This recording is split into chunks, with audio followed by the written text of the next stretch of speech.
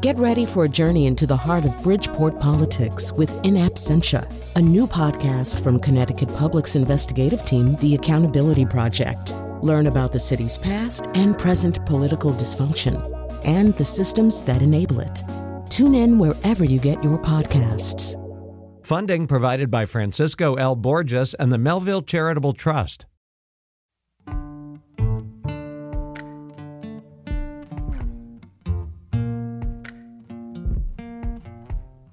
This is Where We Live from Connecticut Public Radio. I'm Frankie Graziano.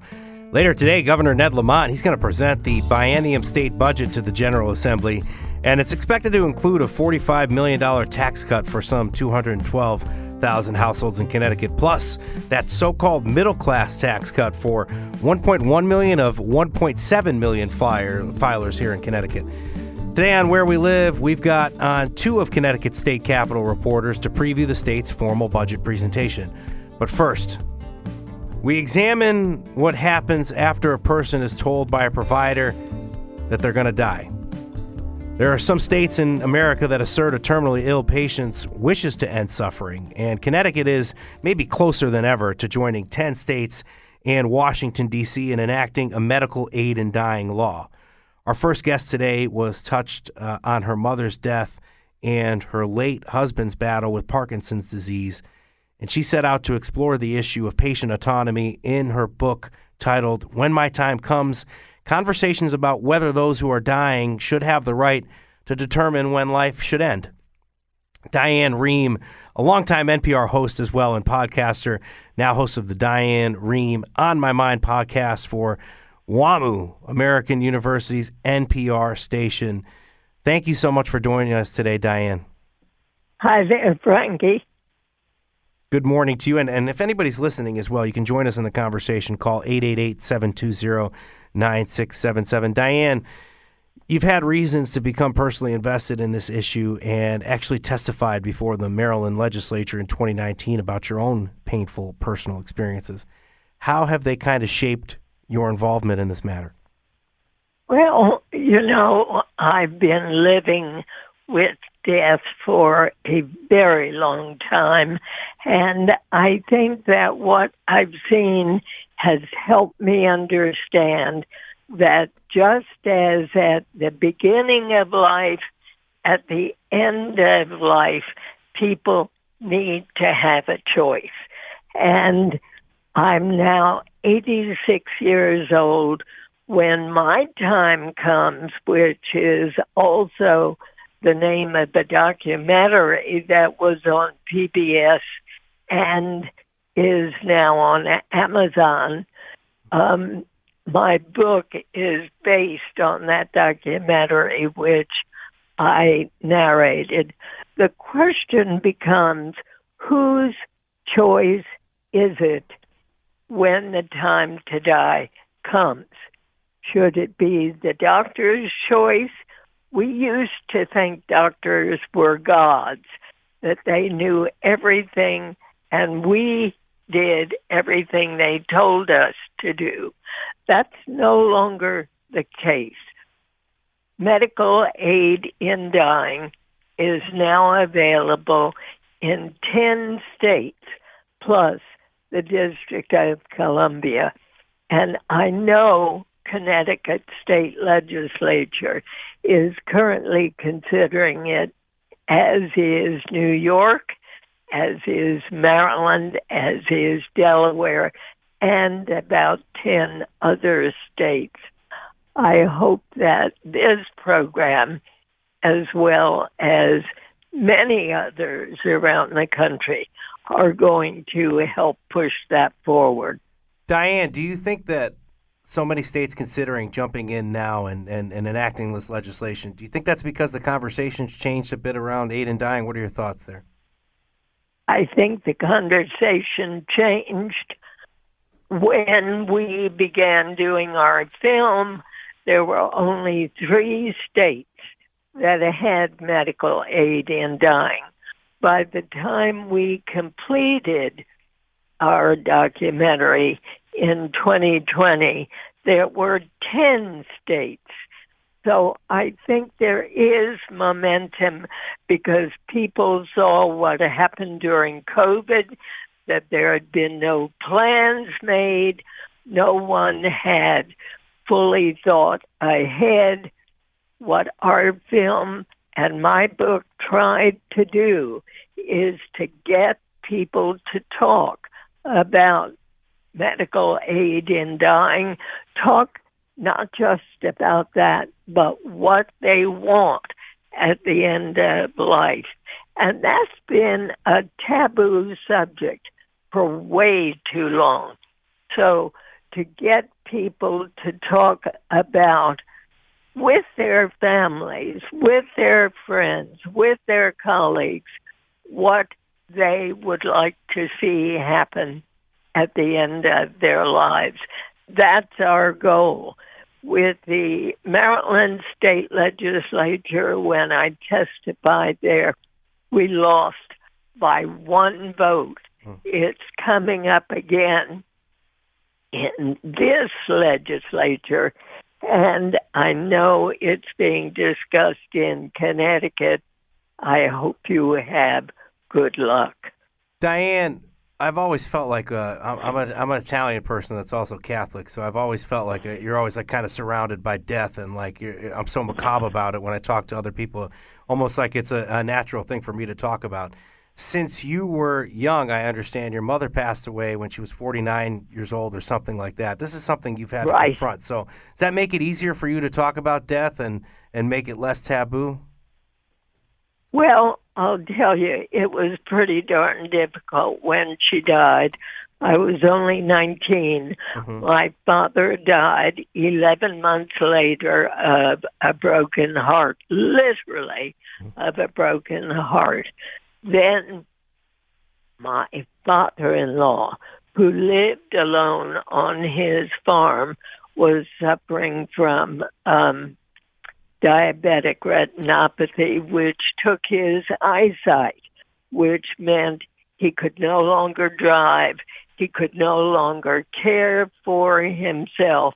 He took his own life at 74, and my mother-in-law took her own life at 92 because she was in a great deal of pain.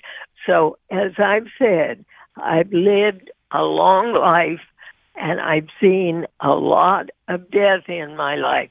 The Catholic Church, I must tell you, has been the most fierce and monetized opponent to medical aid in dying. In Boston, for example, in Massachusetts, a referendum was held showing that more than 70% of residents were in favor of medical aid in dying, at which point the Catholic Church stepped in with $5 million to defeat the proposal in Massachusetts. It has once again been defeated. I hope that does not happen in Connecticut. Hey, I just want to take a second, Diane, because we have a phone call right now from somebody coming in, and I believe this is Joan. Joan, can you share what your thoughts are on aid in dying legislation? Thank you. Thank you very much. My name is Joan Kavanaugh. I'm from New Haven, Connecticut, and I'm a member of a group called Progressives Against Medical-Assisted Suicide. We, and actually it's great that you picked up right now because I want to follow up on what Ms. Rehm just said. We are not the Catholic Church, and we are not monetized. We don't have any money. We believe that progressives should stand against this legislation, and we've been fighting it for many years. We believe that to pass laws to enable to enable physicians to end their life with lethal drugs goes way beyond any personal choice. Giving patients access to life-ending cocktails is not treatment, and it's bad public policy. It costs the lives of many people who would have made other choices had those been available to them. Joan, thank you so much for calling in. I'm not quite finished, please. We many of us who are members of this group. Thank you so much for calling in, Joan. I'm gonna have Diane respond to your comment. Thank you so much, Joan. Diane, you got to hear from a caller there. Sure. I want to make sure I want to make sure I have you address that, but also let's dive in right there. We have different kind of terminology for this. We also hear about aid in dying, but we also hear some folks talk about medical suicide as well. Go ahead. Look, suicide is in one set of categories. Euthanasia is in another set of categories. This is a decision to be made by the individual who is within 6 months of death. 2 doctors must decide that this individual is dying, will be dead within 6 months. I realize that is a determination that some people can argue with. It may or may not be absolutely accurate, but it is the individual, him or herself, who asks for help with dying because, and I must inform you that pain is not the number one reason. It is lack of joy in life. People reach a certain point with their illness, with their suffering, when they say, enough, and they go to their doctor and they say, am I eligible? And then the process begins. The other absolutely imperative part of this is that the individual must be able to articulate that request. Nobody else can do it for them, and must be able to self-administer. No doctor is putting an individual to death. What a doctor is doing is prescribing medication that, if the patient chooses, would help the patient die. And you should know that only 1 in 3 individuals who receive the medication actually uses it. Really quickly, because I want to play you a bite, Diane, but really quickly, I got to kind of address what we just heard from a caller about these lethal cocktails. I don't necessarily want to talk about lethal cocktails, but I guess what I'm trying to get at is a concern that folks have that disposal of drugs that people may use in this part, if whatever they get prescribed from their doctor, and just looking at Death with Dignity, a website, and talking about disposal, that seems to be a big kind of issue. Is there anything you can say to allay any fears that anybody may have about disposal, or at least the conversation about these drugs? You know, you're talking about disposal of any kind of serious, heavy drugs. I don't want to get into that because it's not even really part of this conversation. This conversation is about choice.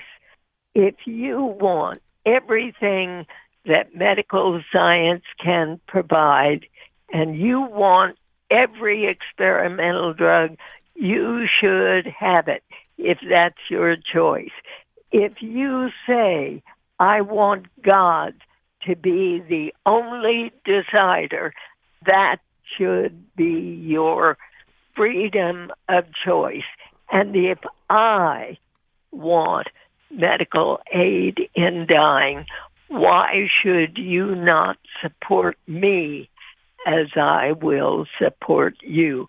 It's all about choice. We've heard in this conversation, here's another voice I want to get in here, from Anita Hanig, an anthropologist and author of The Day I Die, The Untold Story of Assisted Dying in America, who also spoke about the dangers of conflating aid in dying with assisted suicide. When we look at the terminology, one thing that we have to realize is that the term suicide has a very specific history. Until the 19th century, suicide was actually viewed as a crime in the United States, which was punishable with confiscation of the deceased property and denial of a Christian burial. And although suicide today has been decriminalized, it remains heavily stigmatized. And when you think about the debate around assisted dying, opponents of the practice continue to tap into the stigma that clings to the term assisted suicide. And they like to kind of tap into the social taboos and the moral outrage that surround the act of taking one's life.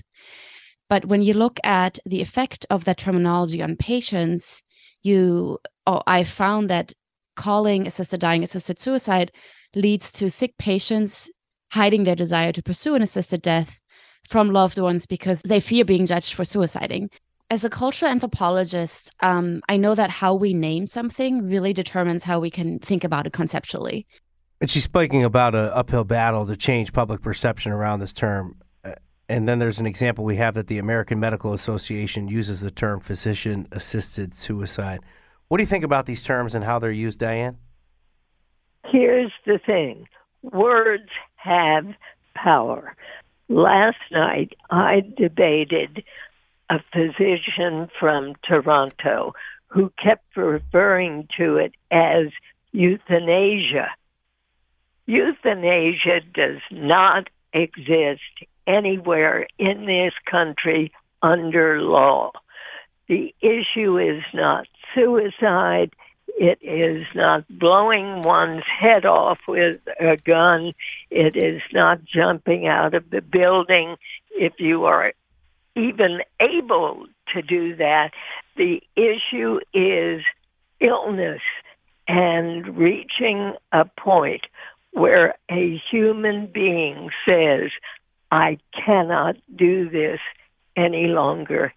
It is too debilitating. I have no joy in life. I can no longer be of use to society.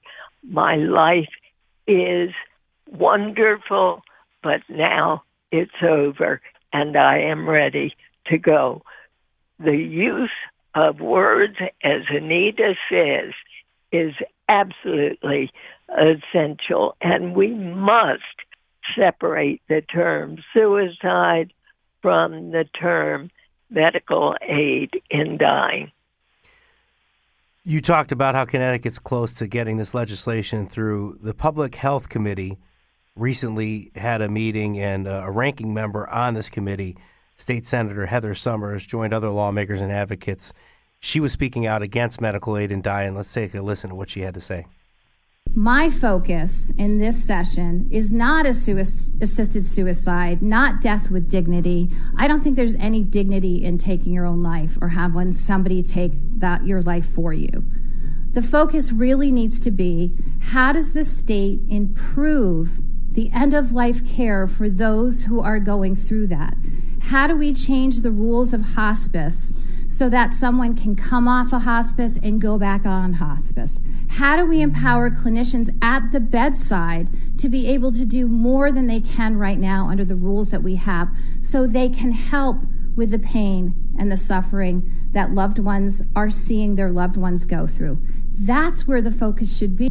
I think she's talking to an argument that palliative care should be the priority. What are your thoughts? The fact of the matter is, there is some pain that no medication, no form of palliative care can reach unless you simply put people to sleep. And if you want to die that way, fine. If you want to simply drift away after you've been given enough morphine to help, but there is some pain that even the heaviest drugs will not touch. The fact of the matter is, hospice is wonderful, palliative care is wonderful, but there are some patients who say, will I ever be the way I was? And the answer is no. They are ready to go, and they should have that choice. Diane, we got to take a break. Stick with us if you can, because we're going to expand the conversation here. Stronger criteria is expected to be added to the aid in dying bill we're discussing this hour, according to our very own health reporter, Sujata Srinivasan. Coming up, she joins us along with CT News Junkie Editor-in-Chief Christine Stewart to dig deeper into such a philosophical issue. You can join the conversation 888-720-9677, 888-720-WNPR, or find us on Facebook and Twitter at Where We Live.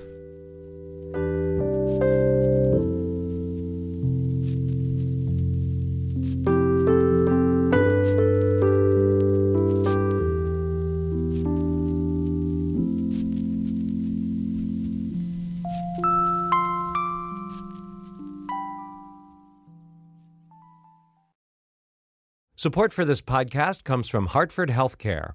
Elevating Health is funded by Hartford Healthcare. Loneliness can be a significant health risk to people of all ages. Dr. Laura Saunders, a psychologist from Hartford Healthcare's Institute of Living, talks about social isolation and why we need to connect in person. Loneliness actually is a pretty significant health risk for people that struggle with social isolation. It affects their blood pressure, it affects their immune system, it affects your willingness to get up and get out, and can cause some not just emotional issues, but health problems as well.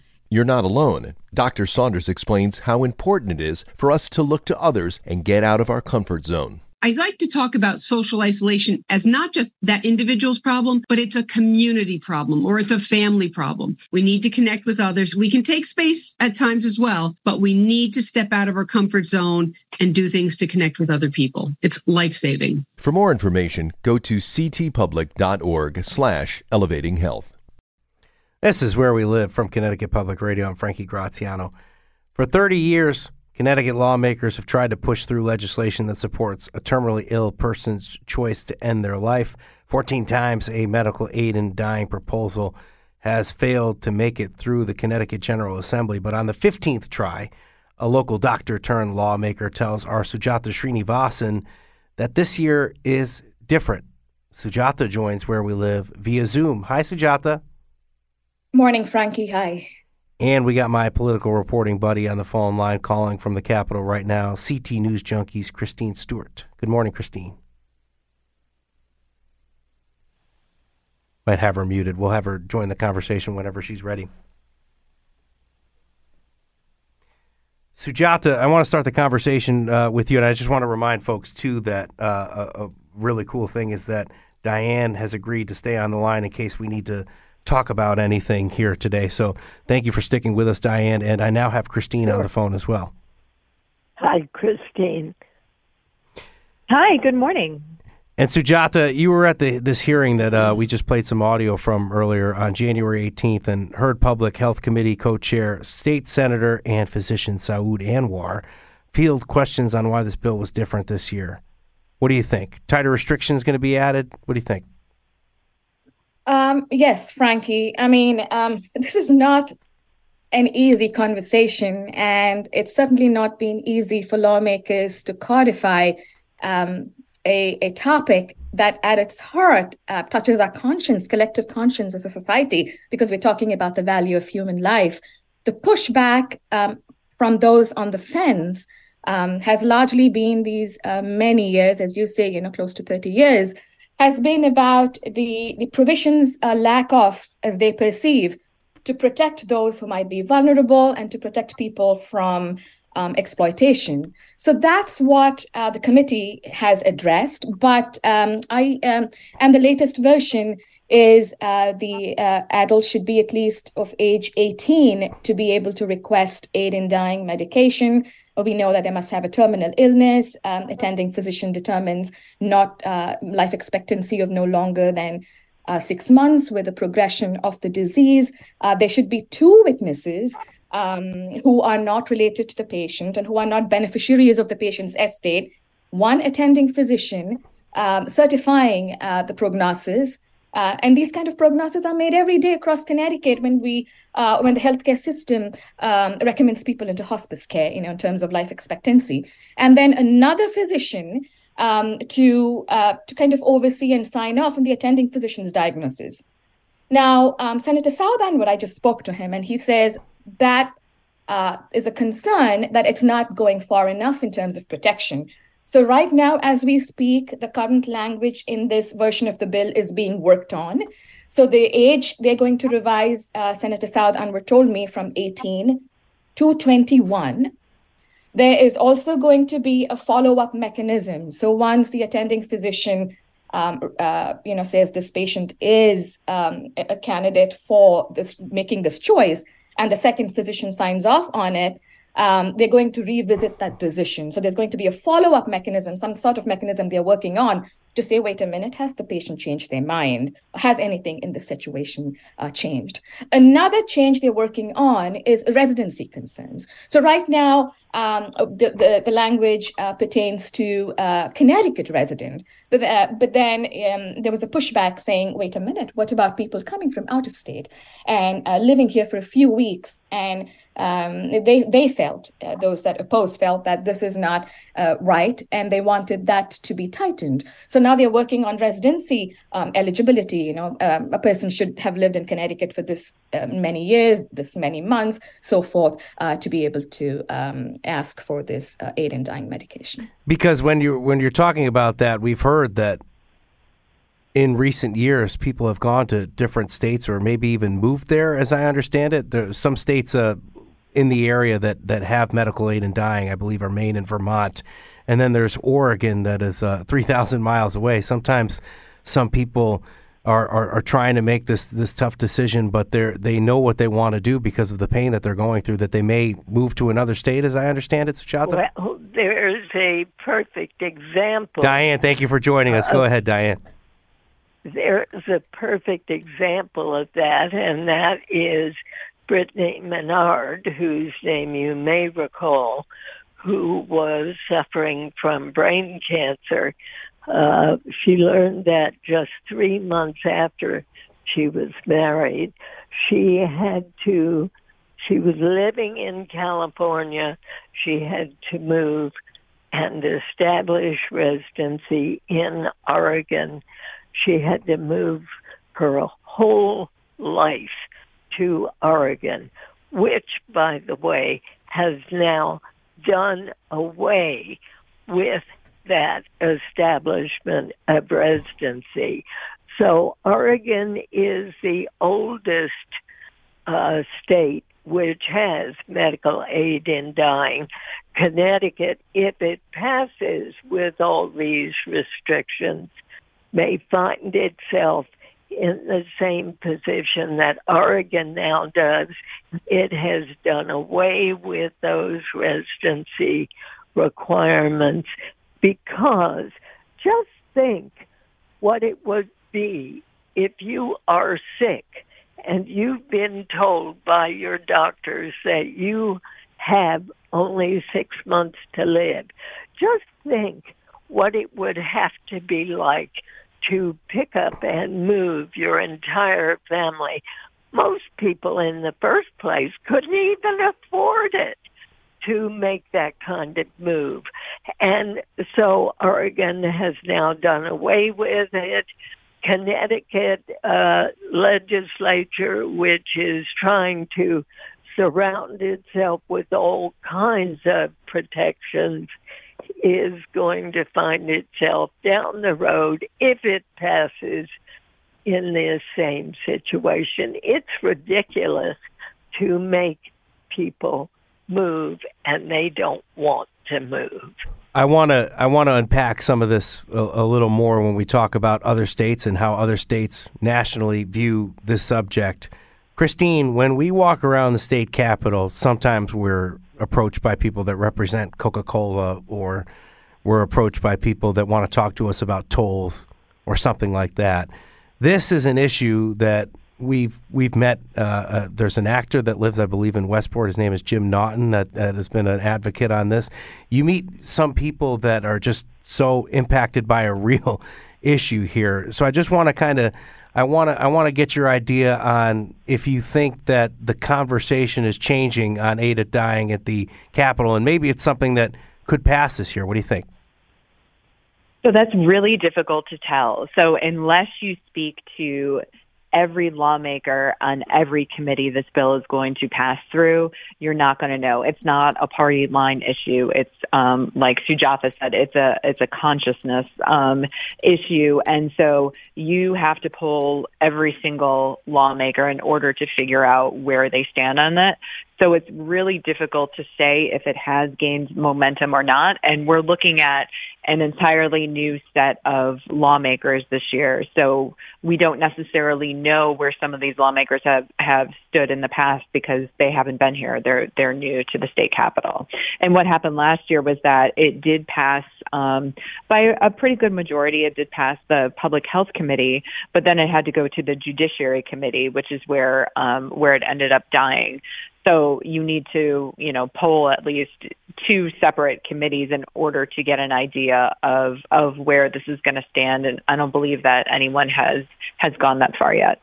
I want to jump in with you on the committee that this is going to go to, but I just got to interrupt us here because we do have a caller coming in from Southington. I believe this is Kristen. Kristen, thank you for joining us on Where We Live this morning. Go ahead, your comment. Can you hear me well? I can hear you well. Thank you for joining us this morning, Kristen. Perfect. So my name's Kristen Kesta, and I have been fighting for this legislation since the passing of my mother in 2019. In 2019, she called me. She thought she had appendicitis. She was like, I know you had it this year. How does it feel? And I'm like, Mom, go to the doctor. She's like, oh, your dad's not home yet. I'm like, Mom, just go to the doctor. Go to the hospital. You feel like you have appendicitis, just go. She had been sick all year and had gone to lots of medical appointments, and everything was passing the buck on this issue or that. And when she went to the hospital, they ended up finding a 10-inch tumor on her ovaries. From that diagnosis to her death on September 20th, it was 7 weeks. My mom was the most honest person you could talk to, and she told me throughout my life, like I'm almost 40 now. She said, Kristen, Melissa Holly, Bill, my dad's name, if I get sick, where I'm going to die, I want to go on my own terms. And I know that day when she told me she had that 10-inch tumor, I actually looked up the laws in different states to see if she could move to Washington State because I knew the path my mom wanted to take. She had made it very clear. Matter of fact, when she came home from the hospital that day, she said, they gave me 20 pills of morphine. I don't need them yet. It's not that painful. This is my exit ticket. She literally said that. So for the next month, we did all this. I thought cancer would go fast. Like they'd go from right to like palliative care or treatment so fast. And I learned instantly that cancer sucks and to actually get to the treatment phase or palliative care phase can take a full month. And by the time she had decided, you know what, I want to live a little longer. I'm going to try palliative care. I'm going to try, treatment, the chemotherapy to get a few more months. It was too late. She tried one dose of chemotherapy, and the doctor that next week said sometimes chemotherapy does really bad stuff and kills people faster. Within 10 days after that, she was dead. That Sunday after the doctor told her that, I remember her telling me that she cried with my father because she wanted to die that Sunday, and I still don't know what she told my dad and how my dad convinced her not to take that medicine. But I know she was an advocate for medical aid in dying. And I know what she would have chosen. I know she would have followed the rules. She would have gotten the prescription. She had multiple times in her life before she even got cancer told me exactly what she wanted. It was no pressure, no outside influences. And I truly believe she would have that Sunday, instead of crying with my dad, would have had us around her and would have used this option. Now, while people fight for this option in the state, only about 6,000 of the 20% of the nation that can access this have used it. Having this law helps 1 in 5 people in this country. I just want to thank Kristen so much for calling us and sharing that. Thank you for sharing this relationship you had with your mother and sharing this with us on Where We Live this morning. Have a great day, Kristen. I did want to mention the wording thing, though. You had talked about the anthropologist who talked about the change from the idea of it being called physician-assisted suicide or euthanasia. Some people who are opposition have tied this to Holocaust wording. And I even find it interesting on the Hartford Courant after the Compassion and Choices had their art exhibition added to the Capitol, that while part of the article, the title is Connecticut Weighs In on Aid in Dying again, that when it says page 2, it says turn to suicide. And I thought that was ironic. I'm like, so half the article, about a third of the article says medical aid in dying, and 2/3 of the article mentions it being suicide. So I still see that wording in the media. But what's interesting is one of the best parts of being someone who's speaking for this bill multiple times is my own colleagues and friends. I've only had one friend in opposition, and everyone else keeps coming up to me and saying, thank you for advocating for this. I cut off Diane earlier. Thank you so much, Kristen. I just want to have Diane be able to address you. Thank you so much for joining us this morning, Kristen. Have a good day. Go ahead, Diane. You said 1 in 5 was what you started off with earlier. 1 in 5 Americans currently has access to medical aid in dying. What I wanted to commend Kristen for is the fact that her mother had talked with her before she got sick about what she wanted at the end of life. And that, honestly, Frankie, is what I'm advocating for. I want people, I want families, I want sisters and brothers, friends, to discuss with each other what they want. Death remains the most taboo subject in this country. And the idea of raising the issue with your family long before you have any indication of illness is what is so important.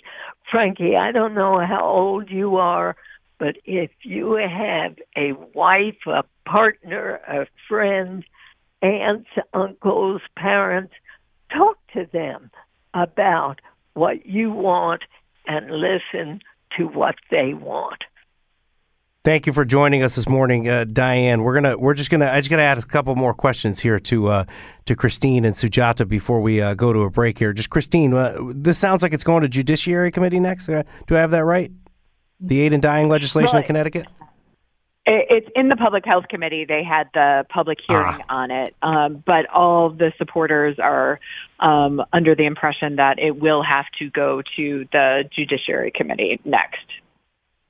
Yeah, that's right. Like Christine said, that's the hope, and that's what some of the committee members told me, including Senator Anwar. Is the hope is that after the public hearing, it goes to the Judiciary Committee, and then there's another public hearing, and the regular process.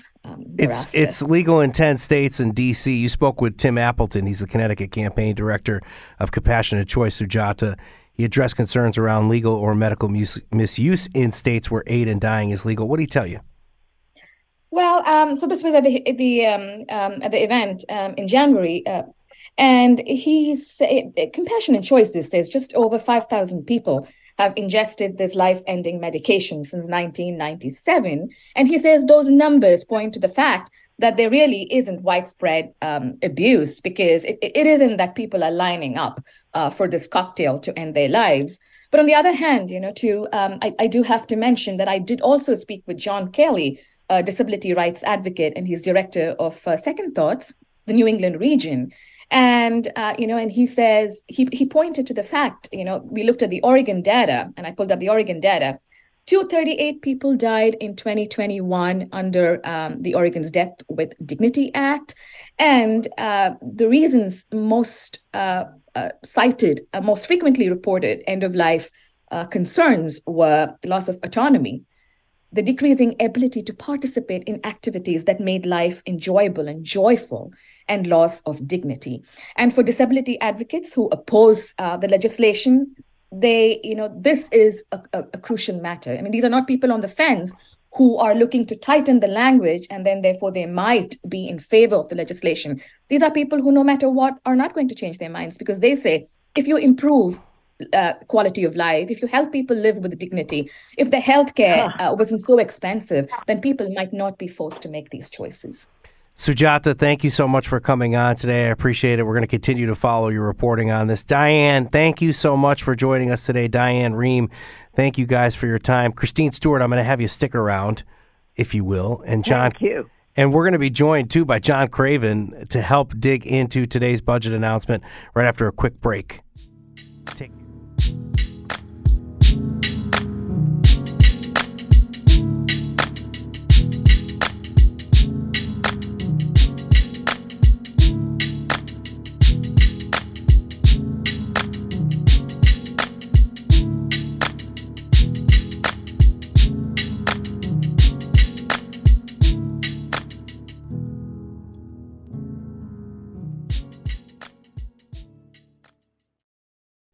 This is Where We Live from Connecticut Public Radio. I'm Frankie Graziano.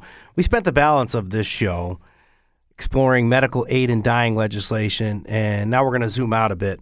Governor Ned Lamont and the state will make a formal budget presentation later today, meaning that afternoon East we'll know about the state's priorities heading into the 2024 and 2025 fiscal years. Christine Stewart of CT News Junkie didn't go anywhere after the first two segments. And we picked up a pal here during the break. Please welcome to the show News 12's John Craven, one half of Frankie and Johnny Craven. We're getting the band back together.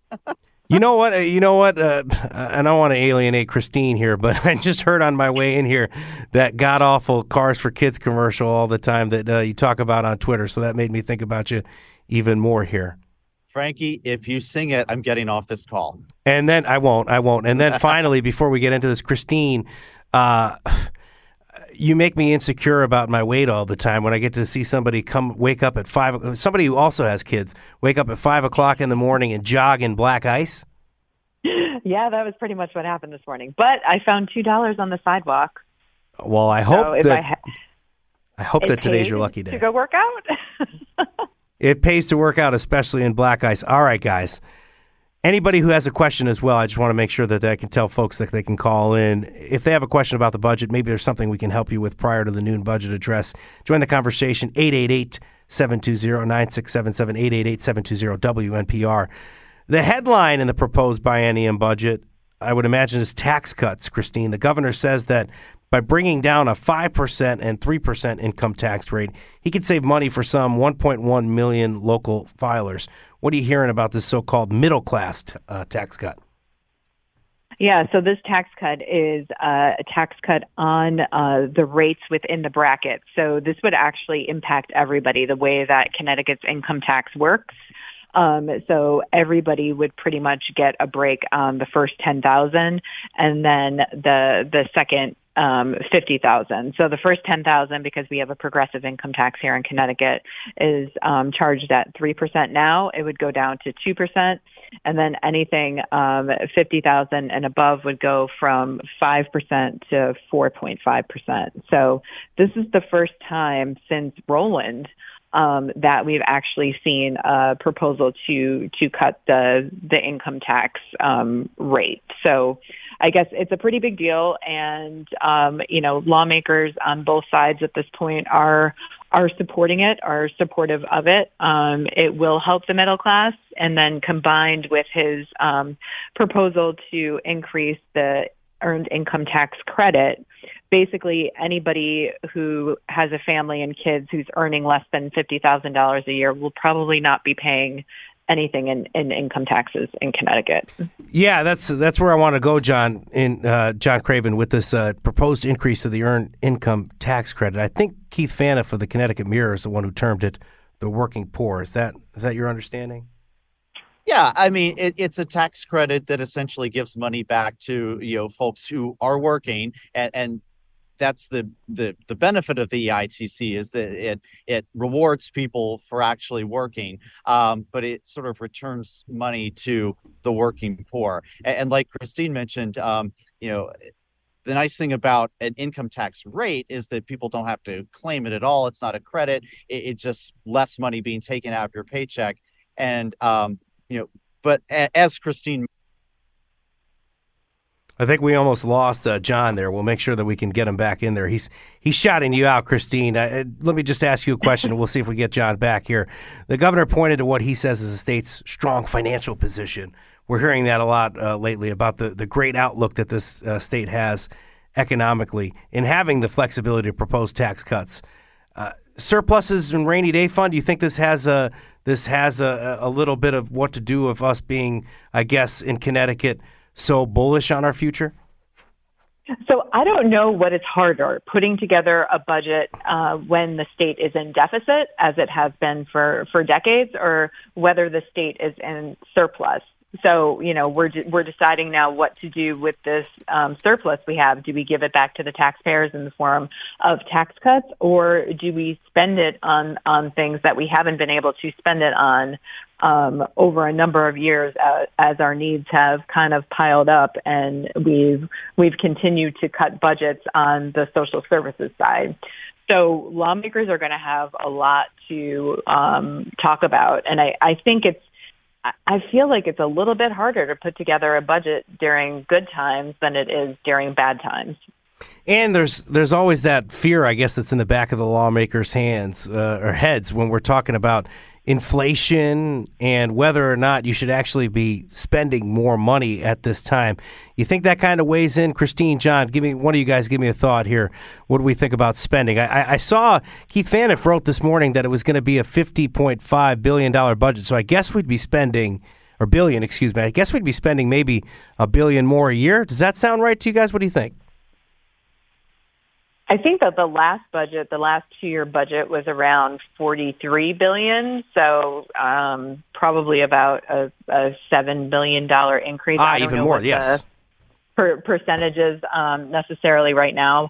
Those are just the numbers that are coming to mind. So, I mean, obviously there is going to be a little bit more spending that does happen, and we still have billion, I think at least $1 billion that hasn't been allocated, at least on the education side of some of that COVID funding.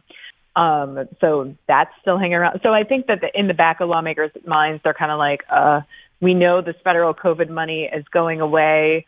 Do we increase state spending in order to supplement it at this time? And will we be back in deficit if we do that?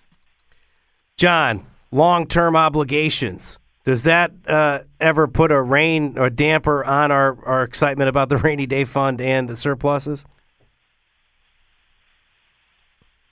You know what? I think John Craven is having some troubles on the Merritt Parkway or something like that. Maybe he's driving a truck on the Merritt today and he didn't realize you can't do that. Anyway, Christine, what do you think about these unfunded obligations that we have? Well, so the unfunded obligations, by making sure that the volatility cap remains in the budget, and so on Thursday they're kind of getting rid of that. So on Thursday this week they're going to meet in a special session to emergency certify a bunch of stuff, including those guardrails that we put in place in 2017 to that bipartisan budget, and those guardrails are taking any income above 15%. And taking that and putting that into the rainy day fund, and then using anything over that to pay down the pension debt. So it is beginning to make a dent, and with that still there, I think that there isn't necessarily a concern about that, but they're going to have to continue seeing those returns from Wall Street in order to maintain that. Hey, this is the final question I'm going to ask you. There's another proposal that the governor had that we got to see here in the days leading up. We're talking about ending billions of dollars in medical debt, and I guess the skinny is that they're going to try to work with a contractor or something like that that's going to pay off the debt at a different kind of rate. So what are you hearing about this? I understand you pressed the governor on this issue. I did press the governor on this issue. So basically, this is $20 million that's going to buy up people's medical debt, and this nonprofit. $20 million that's going to buy like $2 billion or something like that. $20 million. I'm not quite sure where they're getting the $2 billion, but just basically, this is the back end of healthcare, right? So if we're just paying off debt that's already incurred, what are we doing on the front end? What are we doing to lower costs?